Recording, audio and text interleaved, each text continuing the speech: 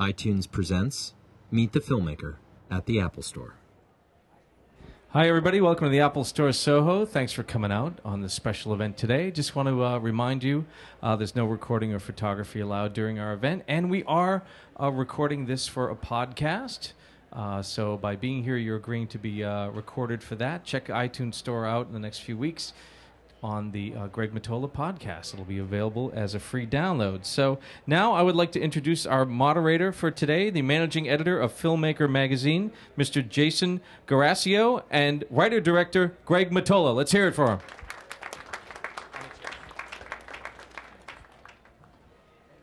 Hello. Hello, everyone. Good afternoon. Greg, thanks for coming out. Thanks, Jason.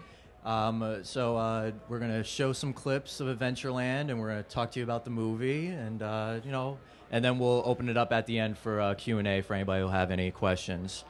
I guess to start off, Greg, let's just talk about just getting this, the screenplay together. What were some of the things that inspired you to write it? And you were doing TV at the time that you started writing it, right? So, yeah, I wrote this. I was working on the TV show Undeclared, one of Judd Apatow's shows, and I was working with a lot of young people. The cast was, people like Seth Rogen. Seth was probably 17 or 18 when we started that show, and a lot of the writers were very young, and I started to get nostalgic for my lost youth, and I wanted to write a movie about first love, and I wasn't sure actually what the setting would be. I wanted to try and write a story about a relationship comedy about young people, kind of like a Woody Allen movie with a few decades shaved off.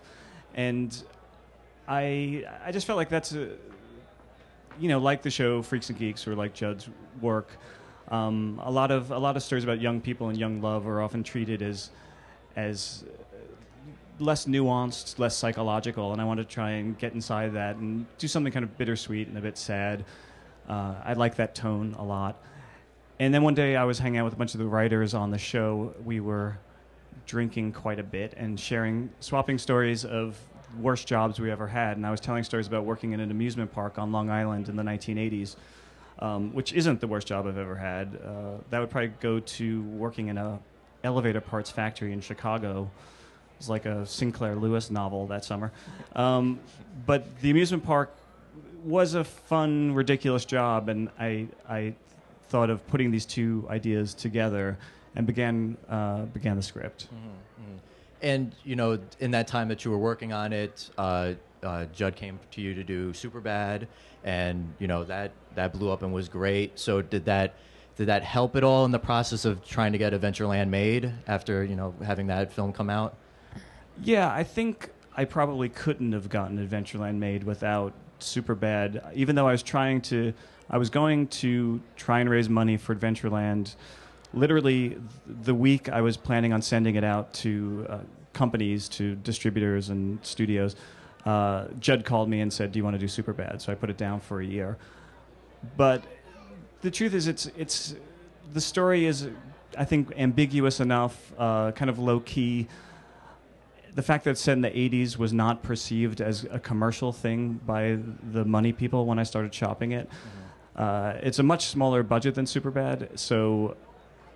But nonetheless, I think it wouldn't have happened without the success of Superbad. I think it's kind of weird when a movie falls between being an indie film and a mainstream movie, and this one definitely does.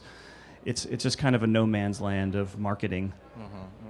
And to segue into our first clip, give us some of the, I guess, lows of working at an amusement park. What are some of the things that you wanted to highlight in the film that goes through the everyday life of someone working at a place like this? Well, the first clip we're going to see is Jesse Eisenberg's first day on the job, and he's being shown the various game booths he's working at. And I liked the setting of an amusement park. I guess I like it as a metaphor for suburban life. It can be incredibly lonely and kind of dull and, at times depressing. But amusement parks themselves, like in fiction or in songs, like in Bruce Springsteen or Tom Waits songs, is often a great setting for a place that can be terrible and awful and kind of shabby and falling apart. And then it becomes a really magical place at other times. I mean, I think we're still all suckers for that childhood feeling about twinkling lights and getting on rides. And I remember from that summer, I'd be miserable hearing the same songs over and over again on Top 40 radio. And then suddenly a great song would come on, and you'd be, you know, if you're lucky, flirting with an attractive coworker, and the sun would go down, and the place turned into a really great place. And I hope the movie moves in between those two moods of extreme depression and elation. No, it's not that extreme. But so yeah, let's say we should take a look at this one. It'll give you a sense of the low-key style of the movie.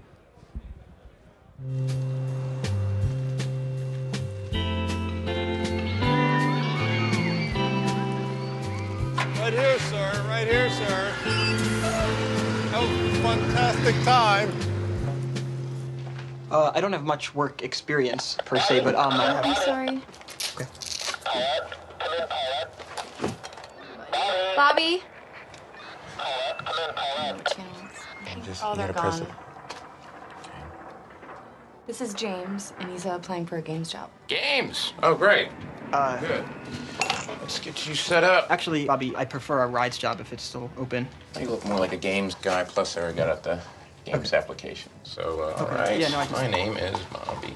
Okay, rules. No freebies, no free turns for your friends, no free upgrades, no free food. So just nothing is free here. Everybody has to pay for everything. And more importantly, working in games, no one ever wins a giant panda. Yeah, we don't have that many left. Cool. Can you give me a t-shirt, please? Here, I have a resume. I don't know if you still want to take a look at it. James, am I pronouncing that right? James? James? Yeah. Okay, by accepting this t-shirt, you are... Hired. Well, usually more of a ceremonial thing, the t-shirt. Okay, new guy, let's get this over with.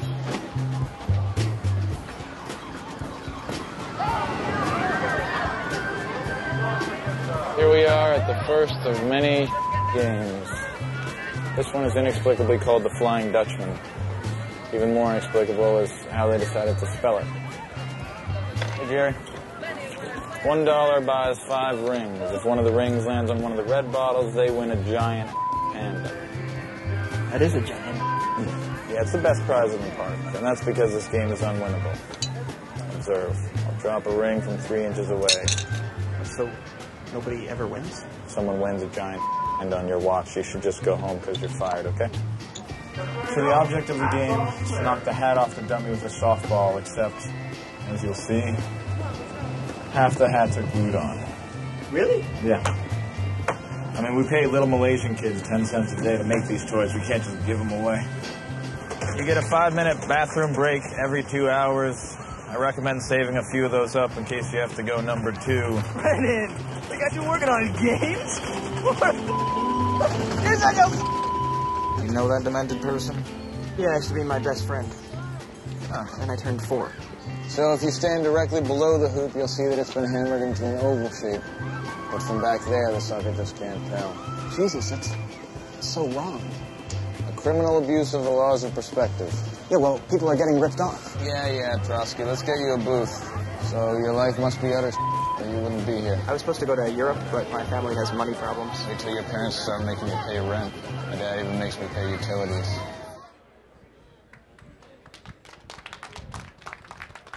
And we're not giving it all away. You got to pay a ticket to get the curse words. That's right. We did that because my 22-month son is here, and he's never heard me curse once. So was Jesse always the first choice? I was very lucky. I got almost every actor I first wanted for the main roles. Jesse, Kristen, Bill Hader, Kristen Wiig, Martin Starr, Ryan Reynolds were people on the top of my list when I set about casting this. My only hesitation with Jesse was that I loved Squid and the Whale so much, and there's some overlaps with the character, and I didn't necessarily want this movie to be the movie that's not as good as Squid and the Whale. But Jesse's just really... I really love him. I met with him and knew right away there really wasn't anyone else that could capture that amount of awkwardness and energy. He's very, very smart, and I needed somebody who kind of had that sincerity, and he's very good at playing the naivete of the character and making you feel like he needs to grow up. And with Bill and Kristen, did you let them riff at all with their scenes? Because they're pretty much together the whole time with their scenes. Or would you do something where let them do it on page and then the next shot, have them do a little improv? How did they work together? I did something slightly different with them. Because of their Saturday Night Live schedule, they could only be on set for 4 days, so we were going to shoot all of their scenes back to back. And I knew having them, I really shouldn't hinder them, that they would bring something special. The way the characters were written, they were kind of more of a bickering couple when I first wrote it, and we made the bickering extremely low-key and made it something where they never were in agreement about anything they said, but they were never mad at each other.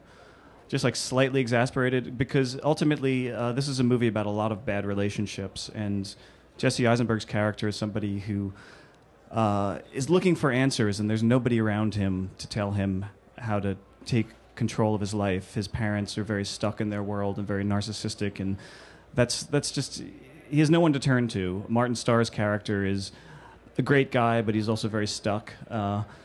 And so, strangely, they became the best relationship, the best example of a relationship in the movie, which is kind of absurd. Because I remember from working in an amusement park, people who run those places, they kind of see themselves as showbiz types. They're like impresarios on a very, very, very small scale. And I think, the kind of jokes, they're very low-key jokes, as I keep saying, but it amuses me, people who take extremely seriously the most mundane and unimportant things. The idea that you have to rig these games so that you save, $50 a year in terrible stuffed animals would always crack me up working at the job. It seemed like such a waste of energy. But, they took it very seriously. It's also the code of the carnival to be ripping people off, I think. And how was the process of finding the amusement park? The place I worked at in the 80s on Long Island has been renovated quite a bit since I was a young man, and it's much nicer and too family-friendly now, and very corporatized. I mean, a lot of things. In deciding to write a period film, it's amazing how much seems quaint when you realize you don't have to write in cell phones or Twitter or iTunes or anything like that. The internet, cell phones aren't part of the picture. And also, the world was less corporate. All the smaller mom-and-pop amusement parks have been bought up by big conglomerates, and they're all part of chains now, like a lot of the rest of the world, like all of Soho. As someone who moved to Soho in 1989, it has changed quite a bit. And so that park didn't feel right. Kennywood is in Pittsburgh. It's a great park. It's on the National Historic Register. The only two amusement parks on the National Historic Register are Kennywood and Rye Playland, which we also considered. So it didn't have a corporate parent. Actually got a corporate parent about a week after we finished shooting. I think it's the only reason they let us shoot there was that they were selling it, and they didn't care if we broke the roller coaster. I also went to college in Pittsburgh, Carnegie Mellon. So the script was written to be Long Island, where I grew up. And once I could get my head around giving up the glorious Long Island accent, which is pretty amazing, and it's, when you hear it full on, I thought, okay, the Pittsburgh accent's pretty interesting too. Although we brought in dialect coaches to see if the actors could take it on, and no one could do it. It's really a strange accent. So Kennywood was amazing. We made it look much smaller and more run down, but because it isn't all spruced up and contemporary looking, it served our purposes, and they were really incredibly nice. So in the next clip, Jesse, his character James, is kind of seeing the whole lay of the land, and now the I guess hottie of the park shows up, right? Yes. Oh, yeah. Okay. Yeah. All right. Let's do it.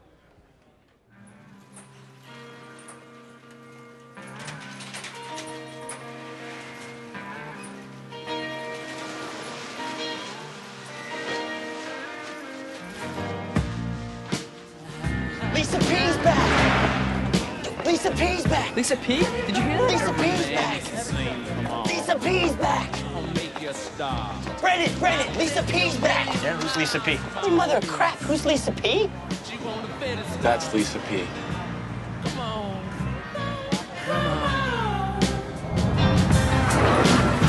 Have you ever heard those opening lines?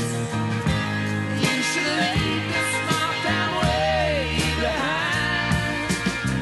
I'll be your partner, show you steps with me behind your tasted of. Oh my God, look at the shape of her. It's a platonic ideal. That's a higher truth. Look at that little portal of light just below her crotch. Right where the thigh meets the pudendum. The pudendum? Are you pre-med? I'm telling you, man, I've had dreams about that diamond-shaped portal. Look, she's coming over here, man. Be cool. Okay, I'll try to hold it together. Hey, Lisa. Hey, Kelly. Hey, Joe. So I didn't expect you to be back here. Oh, man, I had my whole summer, mapped out. Laying out by the pool by day, dancing by night. But my dad got injured on the job. He's laid up, so I gotta help out. Sorry to hear that. My mom has shingles. Oh, well, I gotta go run to Music Express. I don't want Paulette bitching me out on my first day.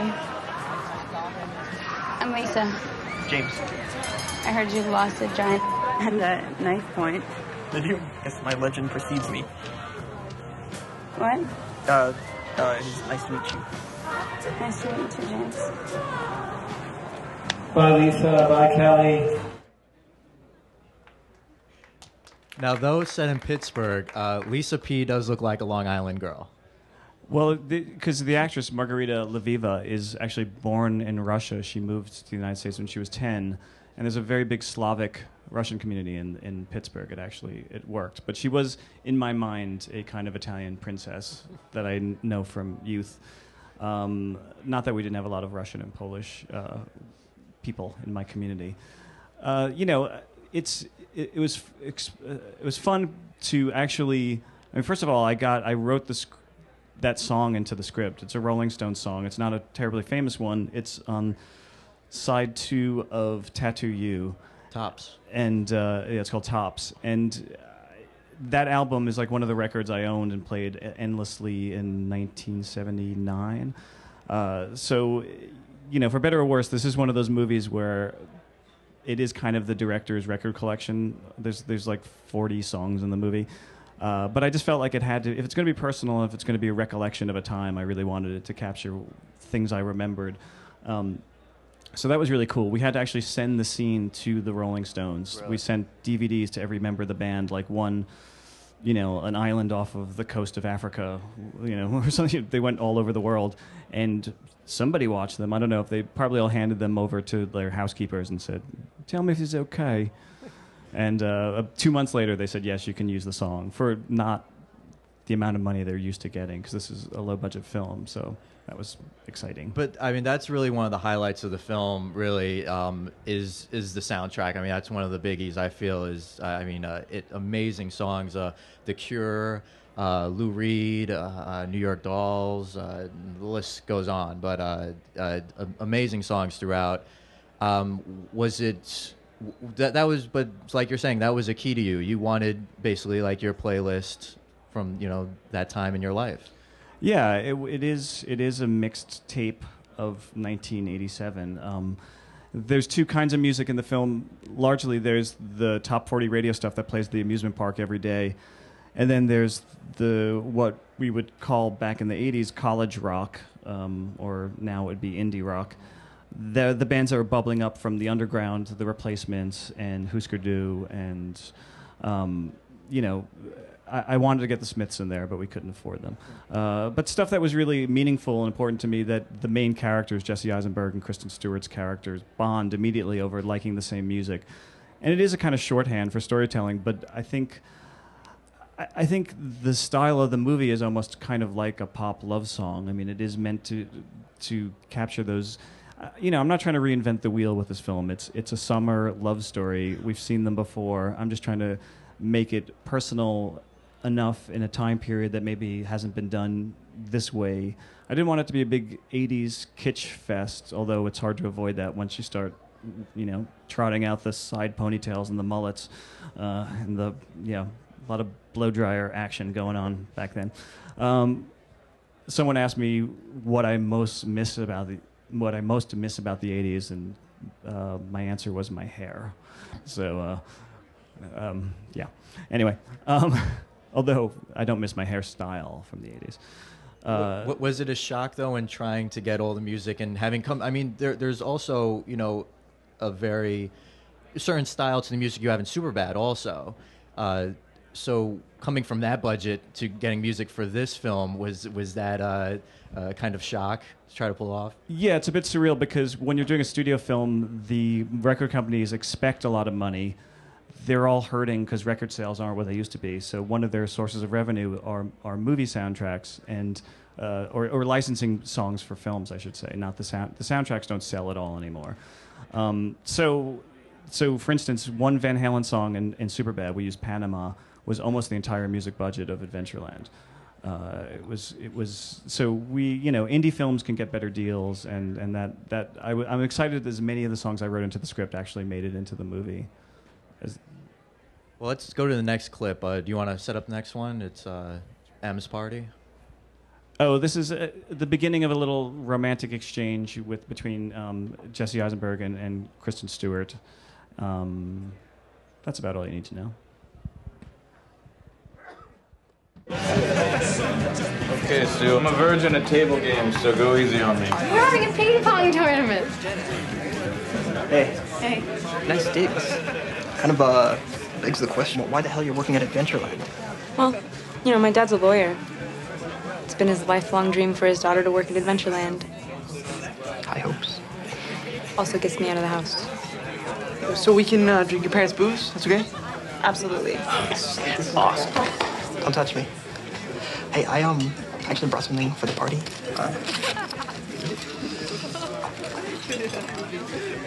What is that? It's a joint. Oh. Yeah. Bobby is weird. I had to get the extra employee to use the bathroom, and I went back, and I opened the drawer, and there were all of these pictures of him and Paulette naked. So Kind of a weirdo. I don't know. That baby rides roller coasters. Hey, I'm gonna go for a swim. Anybody gonna join me?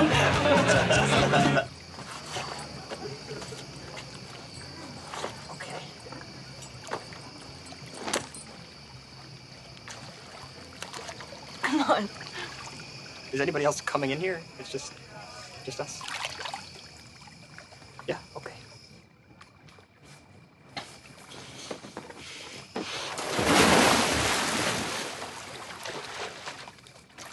See, it's not so bad. No, it's okay. no, it's okay.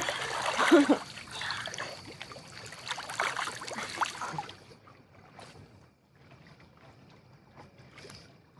you have any more of that pot? Yeah, at home. Why? We should make pot cookies. Okay. That would be so fun. Have you done that? I have not. I've had cookies. Right. My connections have all dried up. That's why I'm asking. Your connections have dried up? What do you think? I have like ties to the underworld? I own 5 joints. You think I'm like put out a hit on somebody? Or, yeah. Do you want to come in?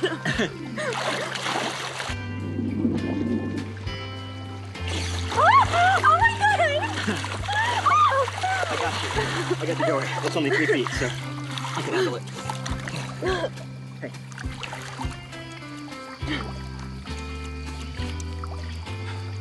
Let me get a drink. Okay. Come on.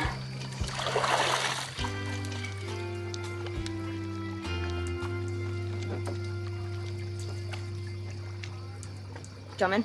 Yeah. Yeah, I'll meet you inside. Okay. I'll meet you inside. Okay. Okay.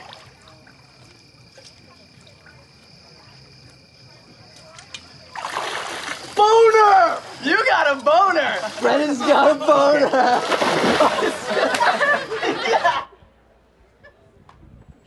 Apparently the kids can hear the word boner. So this is obviously not one of those classy Miramax period pieces. It's not Jane Austen, but hopefully true to. And unintended boner syndrome is very serious. Oh, absolutely, yeah. So many are afflicted. How did Kristen Stewart come to get the part? Kristen is somebody I didn't. I auditioned a lot of people for the part, and Kristen is someone I only just had a meeting with. And like Jessie, I had one hesitation, which is that she was younger than the character is written. And I didn't know if that would throw a lot of things off in the script because she has other relationships in the movie besides Jessie. But I didn't feel I needed to audition her because I knew her work well, and she was just my favorite person for it. She's a very serious young woman. She takes the work very seriously. She's got a really amazing BS detector. She, if she's in the middle of a scene and it doesn't feel real to her, she can't proceed, which I'm fine with. I want actors who the movie rises and it completely will rise and fall on authenticity. This kind of film, and she's someone I find interesting to watch. Just even think. To be pretentious, there's a quote from Orson Welles saying that the difference between theater and film is that thinking is a dramatic action in movies. And if you ever watch clips of the Academy Awards or something on the Oscars, they'll put together all these clips of people, and half the time it's thinking moments in movies. It's someone realizing something or having a feeling. It's all in their face. And I find that Kristen, just looking in her eyes and wondering what she's thinking is automatically interesting.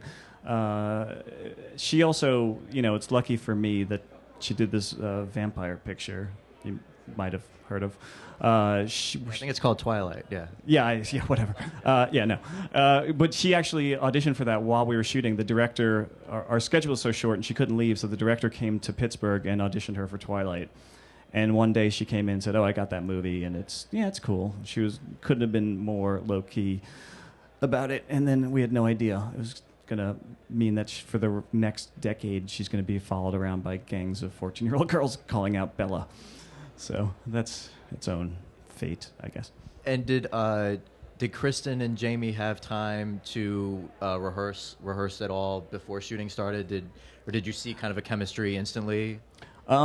Yeah, we had a really short prep schedule, so we just would squeeze in little sessions. But they got along really well right away.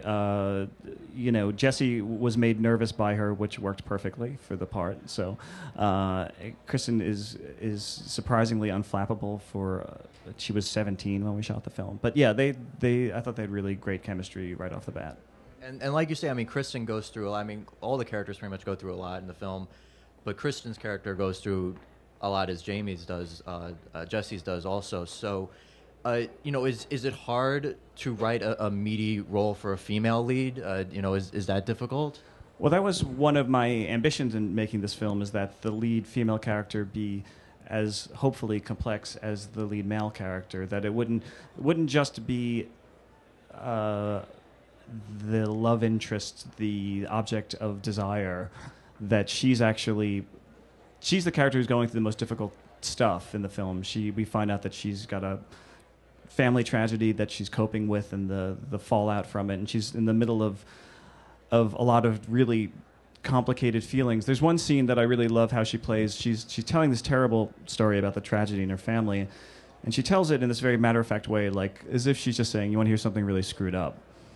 And every actress I auditioned for that role tended to read that monologue as if it was, they were doing something incredibly, Eugene O'Neill or something. It was really, really dramatic. And she understood that someone that young, who was still in the middle of trying to process something that tragic, wouldn't be there yet, that they wouldn't be able to talk about it. And in making it kind of thrown away and matter of fact, and even a little grin on her face, like, this is the most screwed up thing that's ever happened to me. But she could be just telling a story of something that happened to her at work. She really communicated something that felt very real to me, and would also be an obstacle for the main character because he could see, oh, this person, he's falling in love with somebody who may not even be ready for love. The irony is that he's not ready for love either, and I guess I just wanted this to be a classic messy relationship movie, and they both really are great at that. Though I think you changed kind of some of the style of what we've seen of this teenager young 20s relationship comedy, especially with Jesse's character, where we've seen kind of the awkward protagonist in the past, but his character is a little different than what you've seen, especially him play in other films. Were you aware of that when you were writing it, that you kind of wanted the main character to maybe stretch or do things that you hadn't seen before in this type of genre of film? Well, for better or worse, I was basing it on... I thought if I'm going to make fun of other people, I'm going to have to make fun of myself. So I based a lot of his mistakes and awkwardness on things I remember doing. Now that I've finished the movie, I find myself wondering what the hell was I thinking putting that out there. But yeah, I mean, there's a lot of... I've worked in the world of Judd Apatow movies, and there's a lot of really, really funny stuff about certain kinds of guys, and he's a slightly different guy, but I think it's okay to mix it up. He's a true romantic in his mind. In a way, the genders get reversed at points in the story. He's the guy who is the vulnerable one, and but Judd's movies do that too. I mean, there's really funny scenes of guys acting like guys aren't supposed to act, and of course, in Superbad, the scene of the two guys telling each other they love each other was one of my favorite scenes in the film, because it's sincere and it's okay to be vulnerable and all that stuff. So let's go to our last clip, which do you want to lead this in? This is toward the end of the movie. This is an example of a more melancholy scene in the film, although there's a lot of that in this movie. And it's meant to sort of sum up a kind of feeling at the end of summer, and at the when you're at the point of making a decision about whether you're going to leave your hometown or not. And it's a nice moment between Jesse Eisenberg and Martin Starr. Yes! We got the Viet Cong, fellas! We got the Viet Cong here! I need suppressive fire, but I can handle it. I think I got this under control. Get him. Friend Eric boned you, huh? Yeah. How you gonna pull off New York now? I can't pull it off. I'm stuck here. What's the point of being a writer or an artist anyway? Herman Melville wrote Moby Dick, and he was so poor and forgotten by the time he died that in his obituary, they called him Henry Melville. Like, why bother? They're just gonna forget our names anyway. Viet Cong, I'm coming. I got it. It's a fire. I heard Em went back to New York. I wish it didn't end like that. I should have... I don't know. Get behind me. Boom. I got two. There's one. There's two. What's that? Boom. Boom. Boom, baby. Boom.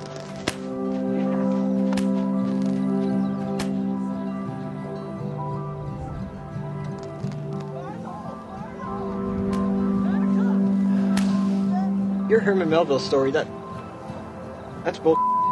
It's true, they called him Henry. No, I mean, he wrote a 700-page allegorical novel about the whaling industry. I think he was a pretty passionate guy, Joel. I hope they call me Henry when I die, too. Yeah, one can only hope. Woo! Brennan, don't get all drunk and fall asleep. Why? Because I'll jack off on your face. Okay.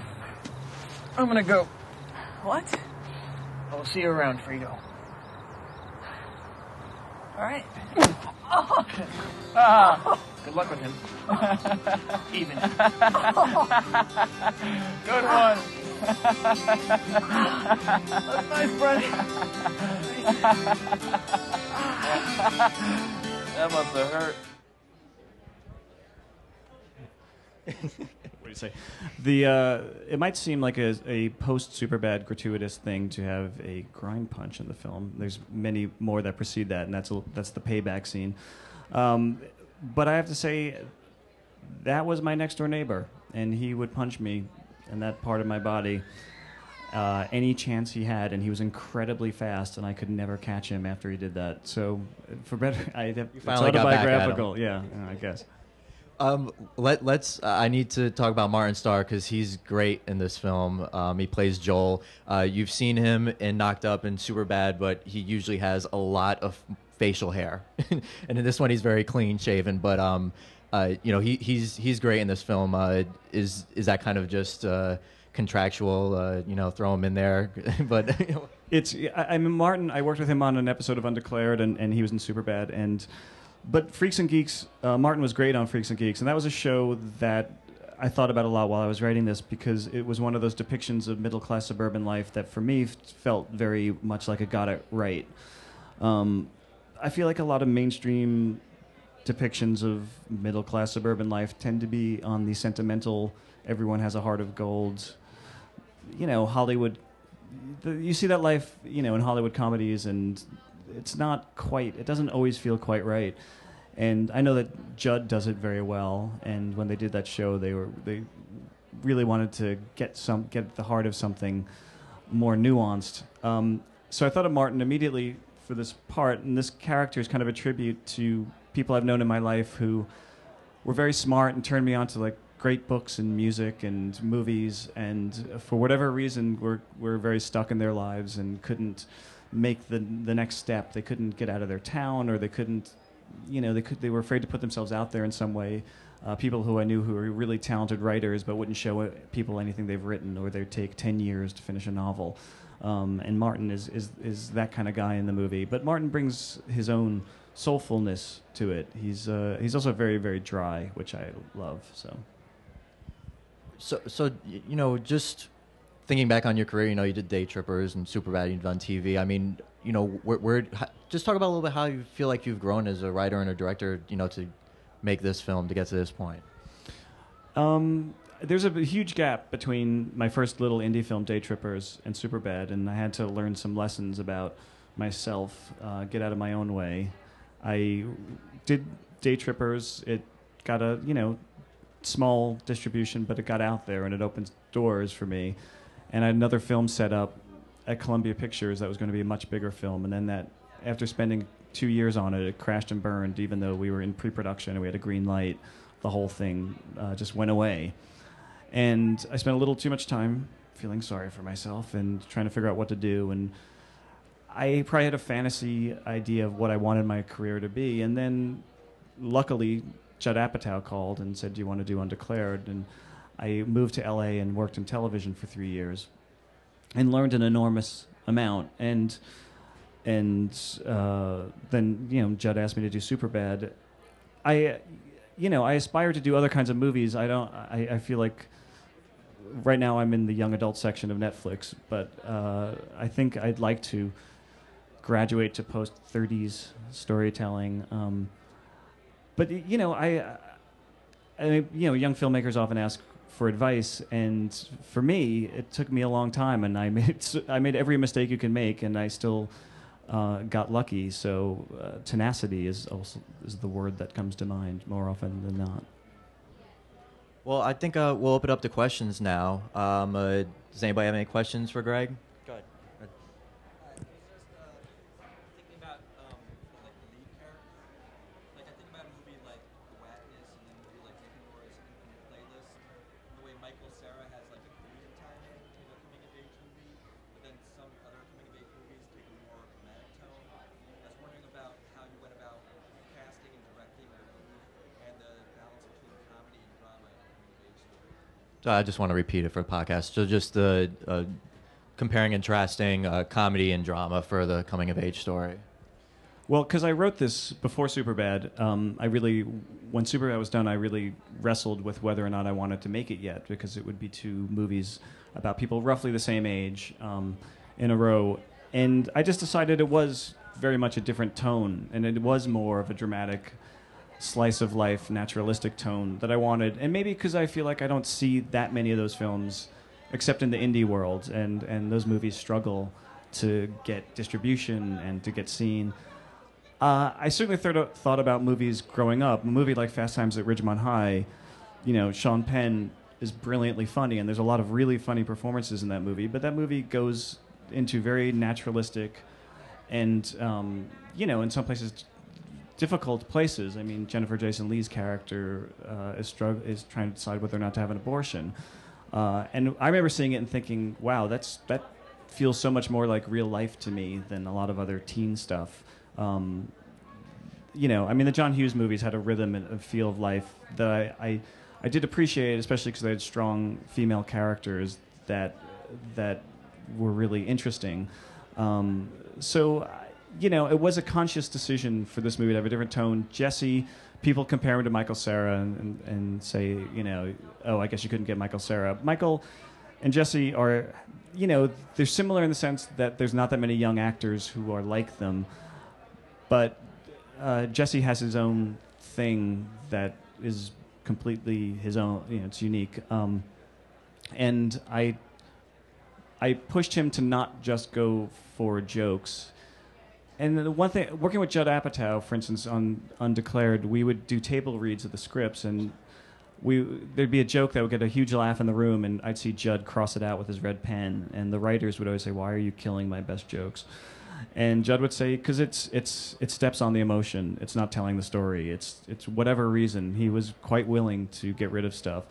I know I'll lose some of the audience that wants more jokes in a movie like this. It's a trade-off. I think the verisimilitude of the rhythms of, summertime and real life provides something else. Maybe makes it a more reflective kind of movie. We'll see how that works out. Go ahead, Ryder. Thank you. Obviously, this story is rooted in some of your past experiences, and in your last film, it was also pretty somewhat autobiographical for Seth Rogen and Evan Goldberg. Would you say that, for writers/directors, that these type of films that are, familiar and real, or kind of ones you gravitate towards and, kind of make as some of your early defining films? I definitely gravitate toward them. I guess when I see a film, when I feel like a film is going in an obvious direction, I'm a little disappointed. So high concept movies that follow a formula aren't my favorites. I like slice of life movies. What made me want to be a filmmaker were American films from the 70s and European films.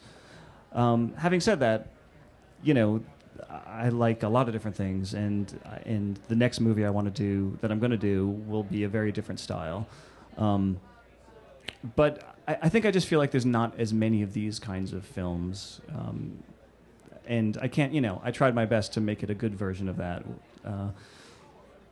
and we'll see. Yeah. Let's just pass. Yeah, go ahead. I feel like we have a monopoly right here on we're just questions. I'm wondering if you can talk a little more about the 1980s. If that obviously was an important thing to you, stuck with it. Why and how? I mean, it's something studios are saying is not marketable. It's, I've heard, it's too early to do a period piece about the 80s. Can you talk a little bit about, your decision to stick with that? Yeah, it seemed, when we were trying to raise money for the film, it seemed like a frivolous thing to set it in the 80s. Because the studios, the different companies we went to, said, young kids are going to look at it and say, that's not my generation. And older audiences who generally don't go to the movies anymore anyway are going to say that's a kid's movie. And, that's been a challenge in marketing. They really had to deal with that perception and try to figure out... Because the movie does play differently for people who were there than it does for people who are 21 now. But I, as a writer, felt it was just much more interesting for me to try and dredge up details from that time in life. And there's a certain sadness I think a movie takes on if it feels like it happened 20 years ago, and that's really all I wanted it to feel like. This is just the past. It wasn't until later when I started writing it and I realized, without cell phones and the internet, well, let me put it this way. I think everyone thinks that their youth was in more innocent age, not just that they were more innocent, but the times were more innocent. But it really is hard to look back on the 80s and not feel that way, because the world, we get we have access to a ton of information now with the internet and our cell phones, that it feels it's it feels quite different. So I just became very stubborn about it. I think maybe because I saw it as a personal short story of a film and thought it would just lose something if I couldn't write about some things I actually went through. And I thought that was the best chance of it feeling authentic, even for people who weren't there. You know, the terrible summer job is a rite of passage for most people. And, you know, for those of us, I'm very lucky that I get to do something I love now, but I'm also glad I had many summers in a row where I did terrible jobs, because I like to think that it gives me an empathy for people who, you know, life's hard for everyone. And, you know, if you didn't come from much money, this movie might mean something to you. This is probably not a movie for people who have gigantic trust funds. They may not relate. Go ahead. As a guy who also grew up in the 80s, I noticed things like the Neil Young 84, 85 t-shirt and the collared t-shirt. Yeah. And I wondered the extent to which you drop things in there that are, you know, Easter eggs of your own actual experience versus, you know, art decisions that are made by somebody else out there. That's about it. Yeah, things like trying to clear T-shirts for movies is a much bigger problem than anyone ever realizes. It's a giant amount of work, and but you know, I told the costume designer, this very talented woman, Melissa Toth, early on to try and do the best you can to get as many. We got, you know, a Lou Reed T-shirt, David Bowie's in there, and I wanted those things to be floating around.